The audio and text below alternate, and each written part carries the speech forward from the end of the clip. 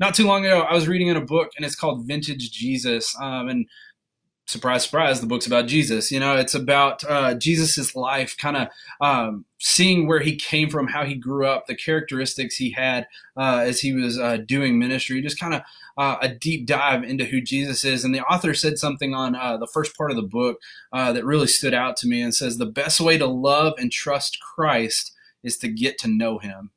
The best way to love and trust Christ is to get to know him. Um, and that's so true. And it kind of made me start thinking about marriage, that marriage is the exact same way. What is the best way to learn to love and trust someone in marriage? It's to get to know them. When you get married, now I know some cultures, you just meet somebody and you get married, but most of us aren't going to experience that. When you meet somebody and get married, you're going to develop a relationship with them. You're going to get to know them. You're going to build trust and love. You're going to get to know them on a deeper level. You're going to get to know who they are, what they believe. Do they laugh at my jokes? Like that was a huge deal breaker for me. Thankfully, Natalie laughs at my jokes even to this day. So, all right. Do they snore at night? Who is their family? You develop and build a relationship with them as you get to know them. Even in the Bible, it talks about our faith as Christians. It illustrates that as a marriage between us, the bride of Christ, and Jesus, the groom. Our faith is illustrated as a marriage, us and Jesus coming together in one relationship.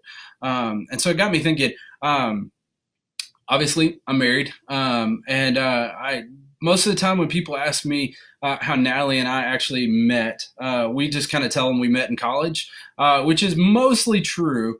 But I'm going to share a little secret with y'all tonight. So do me a favor and don't like blast this on your Instagram stories, because not everybody knows this little fact. But we actually originally met on Facebook before we met in person at college. I know, like online dating, like what? No, that's not what this was. I promise. Back then, I've grown up with social media. It's just been a big part of our life growing up. But back then, Facebook, you had to have a college email address to even log on to Facebook. You had to be a college student. Facebook was meant for college students to get to know other college students, kind of build friendships and relationships with the people that they were going to end up going to school with. So back then, when we logged on, the summer before I went to college, my college admissions advisor sent me a link and said, "Hey, you need to join this. It's a great way to meet people before you ever actually come to school." And it was a link to Facebook. So I got on. I was like, well, I'm going to a college 4 hours away from home. I've got some buddies from high school that are going with me, but I want to know who I'm going to school with. And so I got on and clicked on my school, and I started to look at who was going. And when the first person that I found on Facebook was Natalie, my wife. I still, she's gonna hate me because she's walking in the watching in the other room, but I still remember her profile pictures. She had some like big old white sunglasses on, and she was like in a not Cadillac. She was in a kayak, like paddling away up a river or whatever. And I was like, she's kind of cute. I'm going to add her as a friend. And so added her as a friend. Obviously, goofy 18-year-old guy. I didn't think it was going to go any farther than that. Like, I just, cute girl I found on Facebook, added her as a friend. And I think it was like a day later. She'll probably correct me later on and say it was like a week or two later. But she sent me a message, and I was like, whoa, this cute girl's actually talking to me now. Like, this is pretty cool, like I'm about to go to college with her. And so we got to talking our summer before college. We actually started talking on Facebook before we ever met in person, about different bands that we like. Love at first sight. Yep, you got it, Miles. We started talking about bands that we like, what we were excited about in college, what kind of personal interests that we had, and all that kind of stuff. And so we started building up conversations before we ever actually met in person. And then we got to college. We met in person, which was super awkward. Like, I accidentally ran into her at a Cece's Pizza, and like I wasn't expecting to see her, and I literally ran physically into her because I was trying to cut in front of the line, and I was like, "Hey, you're Natalie, right? Okay." And I just like, I did this awkward, like, I'm gonna see if I can get it in both cameras. I just was like, "Hi, I'm gonna shake your hand," and then go sit with my friends who are literally on the floor rolling, laughing right now at me being such a lame dork over here in line. Anyway, that's way too much insight. That actually wasn't in my notes, and so I'm gonna like try to rewind this here for a second. No, um, anyway, so we started conversating on Facebook. Then we met each other in person, and we started hanging out. We started going to the movies. We'd go bowling. We started taking walks across campus. We started praying together. We started going to Bible studies together. She told her mom about me. I was like, that's the win, guys. When you go to college, seniors, if a girl tells her mom about you, that's a win right there. But no, hey, for real, like I met her family. I got to know her closest friends. The more we hung out and the more our relationship grew and developed, I learned more about her, and thus our trust and our love grew for one another. And I'd like to say it worked out pretty well. I mean, we've been married for almost 11 years, and we've got a 2-year-old, beautiful little girl. But that didn't happen. Our relationship, our marriage did not happen without work. We got to know each other. We spent time with each other. Colin taking notes on dating. Way to go, man. Uh, we spent time with each other. We developed that trust with one another. And now today we're happily married with a beautiful little girl. And so what on earth am I talking about? Like not just reliving old dating stories from college. What I want us to know, and if you're taking notes, take them on your phone or write them down on a sticky note or something beside you. But if you're taking notes, this is one thing I want you to write down tonight.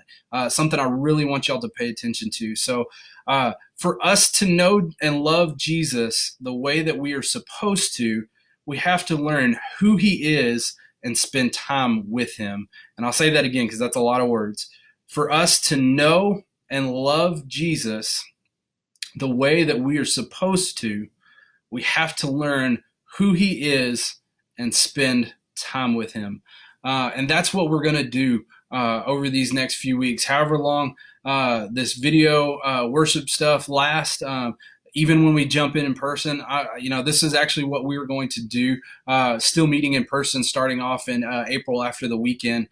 We were going to dive into this series about Jesus, learning more about who he is, and hopefully building up our relationships to be deep, loving and trusting relationships with Jesus. So that's what we're going to do.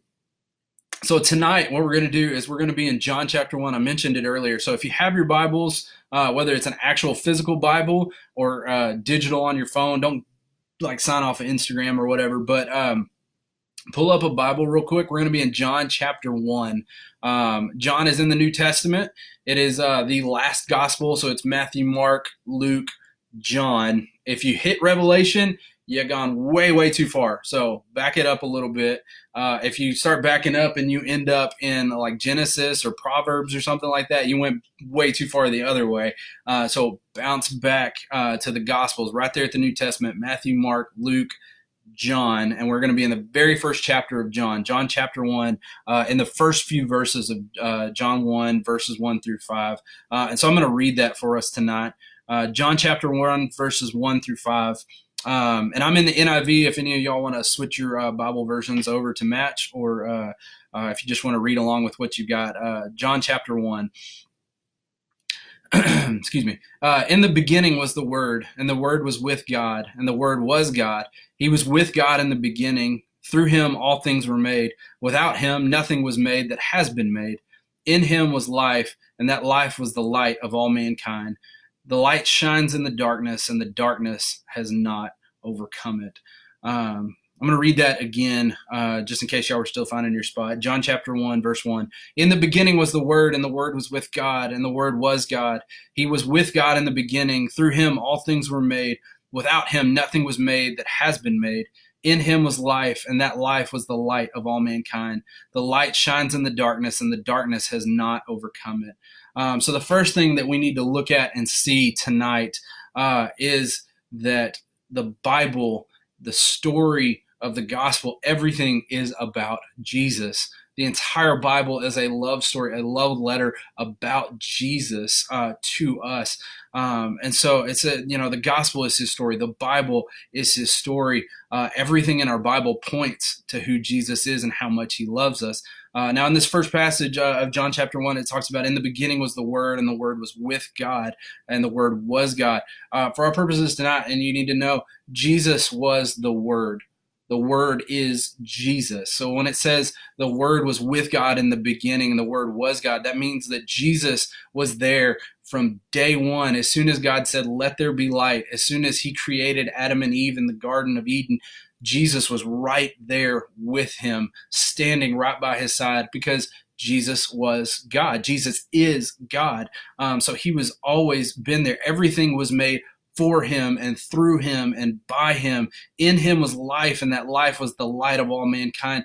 Jesus is the life that created creation. When God created creation, Jesus was there at the very beginning. So what does that mean? Anytime in the Bible you see people talking about the wonderful works of God. When you see people talking about God, they're also talking about Jesus. When they're declaring the wonderful works of God's mighty hand, God, you are our refuge and our strength. Jesus is our refuge and strength.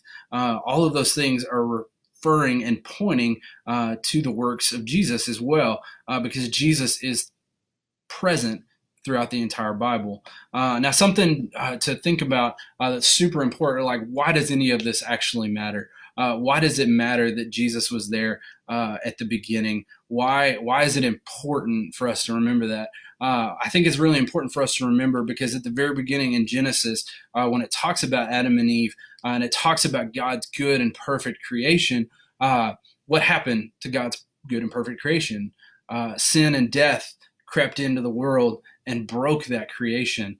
Think about it like your cell phone. Your any iPhone users, give me a shout. Android users, there we go. I'm an iPhone user. But think about it like this: you just went to Best Buy or the Apple Store, and you got a brand new iPhone or brand new Galaxy phone or what other Android phones are out there. You got it. It's perfect. It's pristine. It is fresh out of the box. It's got that new technology smell, which is kind of weird. Soon as you pull it out of the box, you drop it. And what happens most times when you drop your phone? It manages to, hit the concrete, hit the pavement at that exact right spot, and it shatters the entire screen. It's still attached, but all you can see are cracks and sharp edges and things like that. That's kind of what happened with creation. God created this perfect thing, this perfect world and perfect people to live in it so that he could love on Adam and Eve. And sin and death came in and kind of knocked it off the table, and it fell and it hit and it cracked and it fractured the beauty and the perfectness of what creation is. And so now when you look at it, it still works, it still functions, but all you can see are the cracks and the fractures in that screen. All you can see is the broken and the fracture of the world because of sin and death. So why is it important for us to even get to know Jesus? Why is it important for us to care who Jesus is? Because Jesus is the one that fixes the iPhone screen. Now, that doesn't mean he's the guy at the mall that tries to pull you over and it's like, hey, do you need a new phone screen? I can fix it in 5 minutes. That's not what I'm talking about. But he is the person, the only hope that we have that can come in and fix what was broken, the brokenness of our world, sin and death. He is the one, he is the only source of hope that can come in and fix it. What did he do? He came to this earth. The story doesn't stop at the end, at the beginning when creation and humanity was broken. It continues on because the Bible is about Jesus. It continues on. He came to the earth, took on human flesh, came to this earth, and he died for each one of us on a cross so that he could bridge the gap. He could fix the divide between us. He could fix the broken pieces and put them back together as a whole piece and reconnect us, reconcile us with God. And the best thing in this whole story is that it doesn't end there. He died on the cross, but he beats death, he beats sin, and he rises again from the grave. He beats death, and now is in heaven with God again, giving us that bridge to get, bridging the gap between us and God. He was our saving grace. He's our only hope. We did what is it, Yoda versus Proverbs earlier. So I know I've got some Star Wars fans in here. Think about it, like the very first movie in Star Wars. The little robot rolls up, and R2D2. He rolls up, and the guy's like, "I've never owned a droid before. Who's this?" And then the robot like starts playing a video, and he's like, "Help me, Obi-Wan Kenobi. You're my only hope." That's kind of what it is with like us and Jesus. Like, "Help me, Jesus. You're my only hope." Does that illustration make sense? I thought it was funny, but probably getting some blank stares at the screen with that. But help me, Jesus. Like, Jesus is our only hope. So how do we respond to this? What does that look like for us? Well, first and foremost, you have to put your hope and your trust in Jesus. Now, I know we've been talking about trust and relationships. Thanks, Miles. Appreciate you saying that makes sense. Uh, so we have to put our hope and trust in Jesus. Now, trust in our relationship with Christ is developed. Like I've been talking about, relationships don't just happen. You have to work at them. You have to put in the time and the effort to get to know the other party in the relationship to really build that hope and that trust and that love inside of them. But for our relationship with Jesus, and just like with any relationship, there's that jumping off point, that point where you have to step over the line and say, I trust you. I put my hope and I put my faith in you, Christ. So you have to put your faith and your trust and your hope in Christ. You have to take that first step because that's the first step into developing a life and a trust and a relationship with Christ. You have to take that first step. You have to discover who he is by building up that relationship. And again, that is the first step. You have to put your faith and your trust in Christ. And I know I'm talking to a wide age range here, and including parents as well. I just want to take a break real quick and say, if you or your student, if you have never placed your trust and your faith in Jesus Christ, I want you to know how important that really is. And just because we're doing video chats right now, we're not in person, that stuff still can and should and will happen. It's the awesomeness of technology as we can still connect. I want you to know that I am here for you. My family is here for you. Excuse me. Our student ministry team, our student ministry leaders, our pastors at our church is here for you. If you have never made that decision to trust and follow Christ, reach out to one of us, reach out to me, reach out to one of our leaders, one of our pastors. It's in our church mission statement. That's why we exist, to help people find their identity in Jesus, find their place in his mission, which we'll talk about here in just a second, and figure out how to impact the world for Christ. And so that first step, finding your identity in Jesus, man, I am here for you to help you with that. That is the single greatest decision that you can ever make in your entire life, is to put your faith and your hope and your trust in Jesus Christ, because again, he is your only source of hope.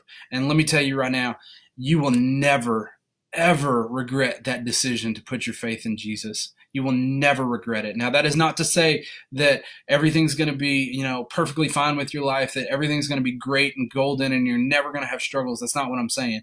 You're going to have struggles. There's going to be days that are hard. Case in point, our current society right now, everything is a struggle. Everything seems like it's just getting harder and harder by the day. You're going to experience that. But that original decision, that daily choice to put your faith and your trust in Jesus, will be a decision that you never regret, that you never go back and wonder, why did I do that?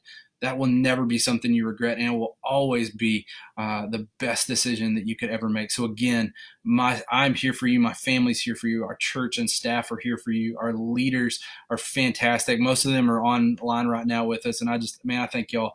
I want to just brag on them. Like, y'all are awesome leaders. Parents, I was a leader before I jumped into this role. These are fantastic people, some of our closest, dearest friends. Trust them, students. Trust them with those conversations, and know that we're here for you to do that. So that's the first step. You have to put your faith and your trust in Jesus. And so, second, what does that look like? We have to take on the mission of Jesus. We have to love on his people and point them in the direction of reconciliation with God. Think about the disciples. When Jesus met with the disciples, as he's out traveling and calls the 12 disciples, he walks up and he doesn't go, "Hey, Matthew, John, Peter over here, Simon. Hey, I'm Jesus. I'm the Savior. I'm the guy, like the Messiah. I just wanted you to know. Okay, cool. We'll trust you. We'll see you later." And like, all right, we'll see y'all. No, that's not what happens. He walks up to the disciples, and most of them are out there fishing or doing their business, and he walks up and says, "Hey, I am the Messiah. Follow me. Drop everything that you're doing and follow me." And what do? They drop their fishing nets. They drop what they're doing. They say bye to their families, and they pick up and they follow Jesus every single day. And that has to be what it looks like for us. They put themselves into the mission of Jesus to go around and heal people and tell people of God's good, gracious salvation and love. And that's what we have to do as well. We put our faith and trust in Jesus, but it's not just a one-time fix. It is a daily decision to now jump into the mission of Jesus and to go out and love on God's people. Now, what does that look like? Man, that's loving on your friends. That's loving on your family. That's respecting your parents. That is telling your friends about Jesus, inviting them to church. That's sending text messages of encouragement to them. That is diving into your Bible and growing deeper in your relationship with Christ. What does that look like now that we're not able to be around people? Man, that is text messages to your friends, telling them about Jesus. That is social media, telling people about Jesus, loving on your community, loving on your friends, loving on your family, the way that Jesus would want you to love on them. Because when you reflect Christ in your life, then people will be able to see Christ easier. So you have to put your faith and your trust in Jesus, but then you have to take up his mission. Just like the disciples, you have to drop whatever you're doing. You have to drop your fishing nets, what you planned for your life, and you have to jump in to the mission and purpose that Jesus has for you. You have to live your life in a manner that others see Jesus present in you. That is my hope and my prayer for all of us. Like I said, earlier, that for us to know Jesus the way that we're supposed to, we have to spend time with him. We have to put our hope and our trust in him. We have to jump in to his mission and be a part of what he's doing in the world. We can't just be bystanders. We can't just be onlookers waiting for Jesus to pass by. We have to be active participants in what he is doing. And so as we look at this new series about Christ, and we dive deeper into different stories about him and his ministry, and how good he is, man, that is my hope for you, is that you would grow in your relationship with Christ, that you would grow in your understanding of God's amazing, powerful goodness, that you would see God for who he is, and that is a good father that loves you so deeply. That is an amazing God who created you because he wants to be with you, because he created you because he wants to love on you. He wants to build you up, and he wants to spend eternity with you. So as we look at this series, as we study the life of Christ, my hope and prayer for all of us, not just our students, but our parents and our families and our leaders and myself, that, just at the very beginning, I said the best way to love and trust Christ is to get to know him, that we would get to know Christ on a profoundly deeper level. And even if we're meeting over screen time for a little while, or whether we're meeting in person soon, and that's my hope and prayer, obviously, but I'm hoping that this can be a special, unique time that you look back and you say, man, that is when I started taking my faith seriously. That is the moment that, our series that we're talking on Sunday mornings, the day I met Jesus, that is the day that I met Jesus. That is the moment that I started taking my faith seriously and putting my hope and my trust and everything that I am, putting it into Jesus and letting him be in control of my life. That is my hope and prayer for y'all students. If you've never put your faith and trust in Christ, that is step number one. You have to do that. You have to do that. Again, that is the best decision you could ever possibly make. It is a decision you will never regret, and it will profoundly impact and change your life forever.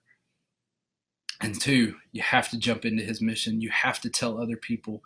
Because remember, at some point, whether it's this video for the first time tonight, or whether it's your parents or somebody down the road, at some point, somebody told you about Jesus. Somebody told you about the love of Christ for you and for your family. So be that for somebody else. Jump into Christ's mission. Be that person that tells someone else about the love of Christ. Those are two things that we have to do if we're going to dive into our relationship with Christ and get to know him. Man, again, he is a good and wonderful and powerful God. And I'm continually blown away by his goodness. There's a reason, students, that every Sunday morning I ask, what's something good that happened in your life this week? It's because our God is good, and we need to remind ourselves constantly of that. And so that is my hope and prayer for our time as we go about our day, that we would dive deeper, that we would build that relationship, that we would get to know Christ and trust him on a profoundly deeper level.